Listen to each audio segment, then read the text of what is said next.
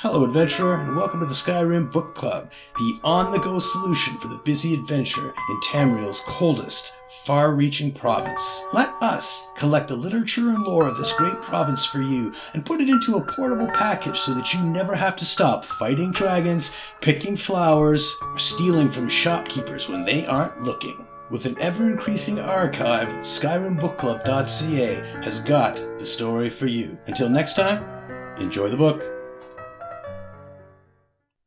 Aluvis's Notes by Aluvis. Notes of a Vampire. I can still remember the night it happened to me. It's been months since that night, but I can't forget those fangs in my throat.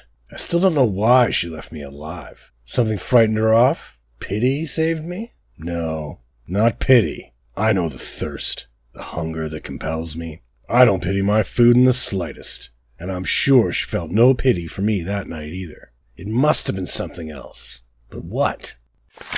I think I understand now. I think I know why I was left alive. She wanted me to become like this. She wanted me to become like her. Perhaps it's loneliness, or perhaps it's something deeper. I've grown stronger, feeding on the weak fools that pass my lair. For an instant, when I feed, I sometimes wonder if I should let this one live, truly live, and become like me. Perhaps I will slip into the town nearby, select a likely target, and try it out for myself. Perhaps.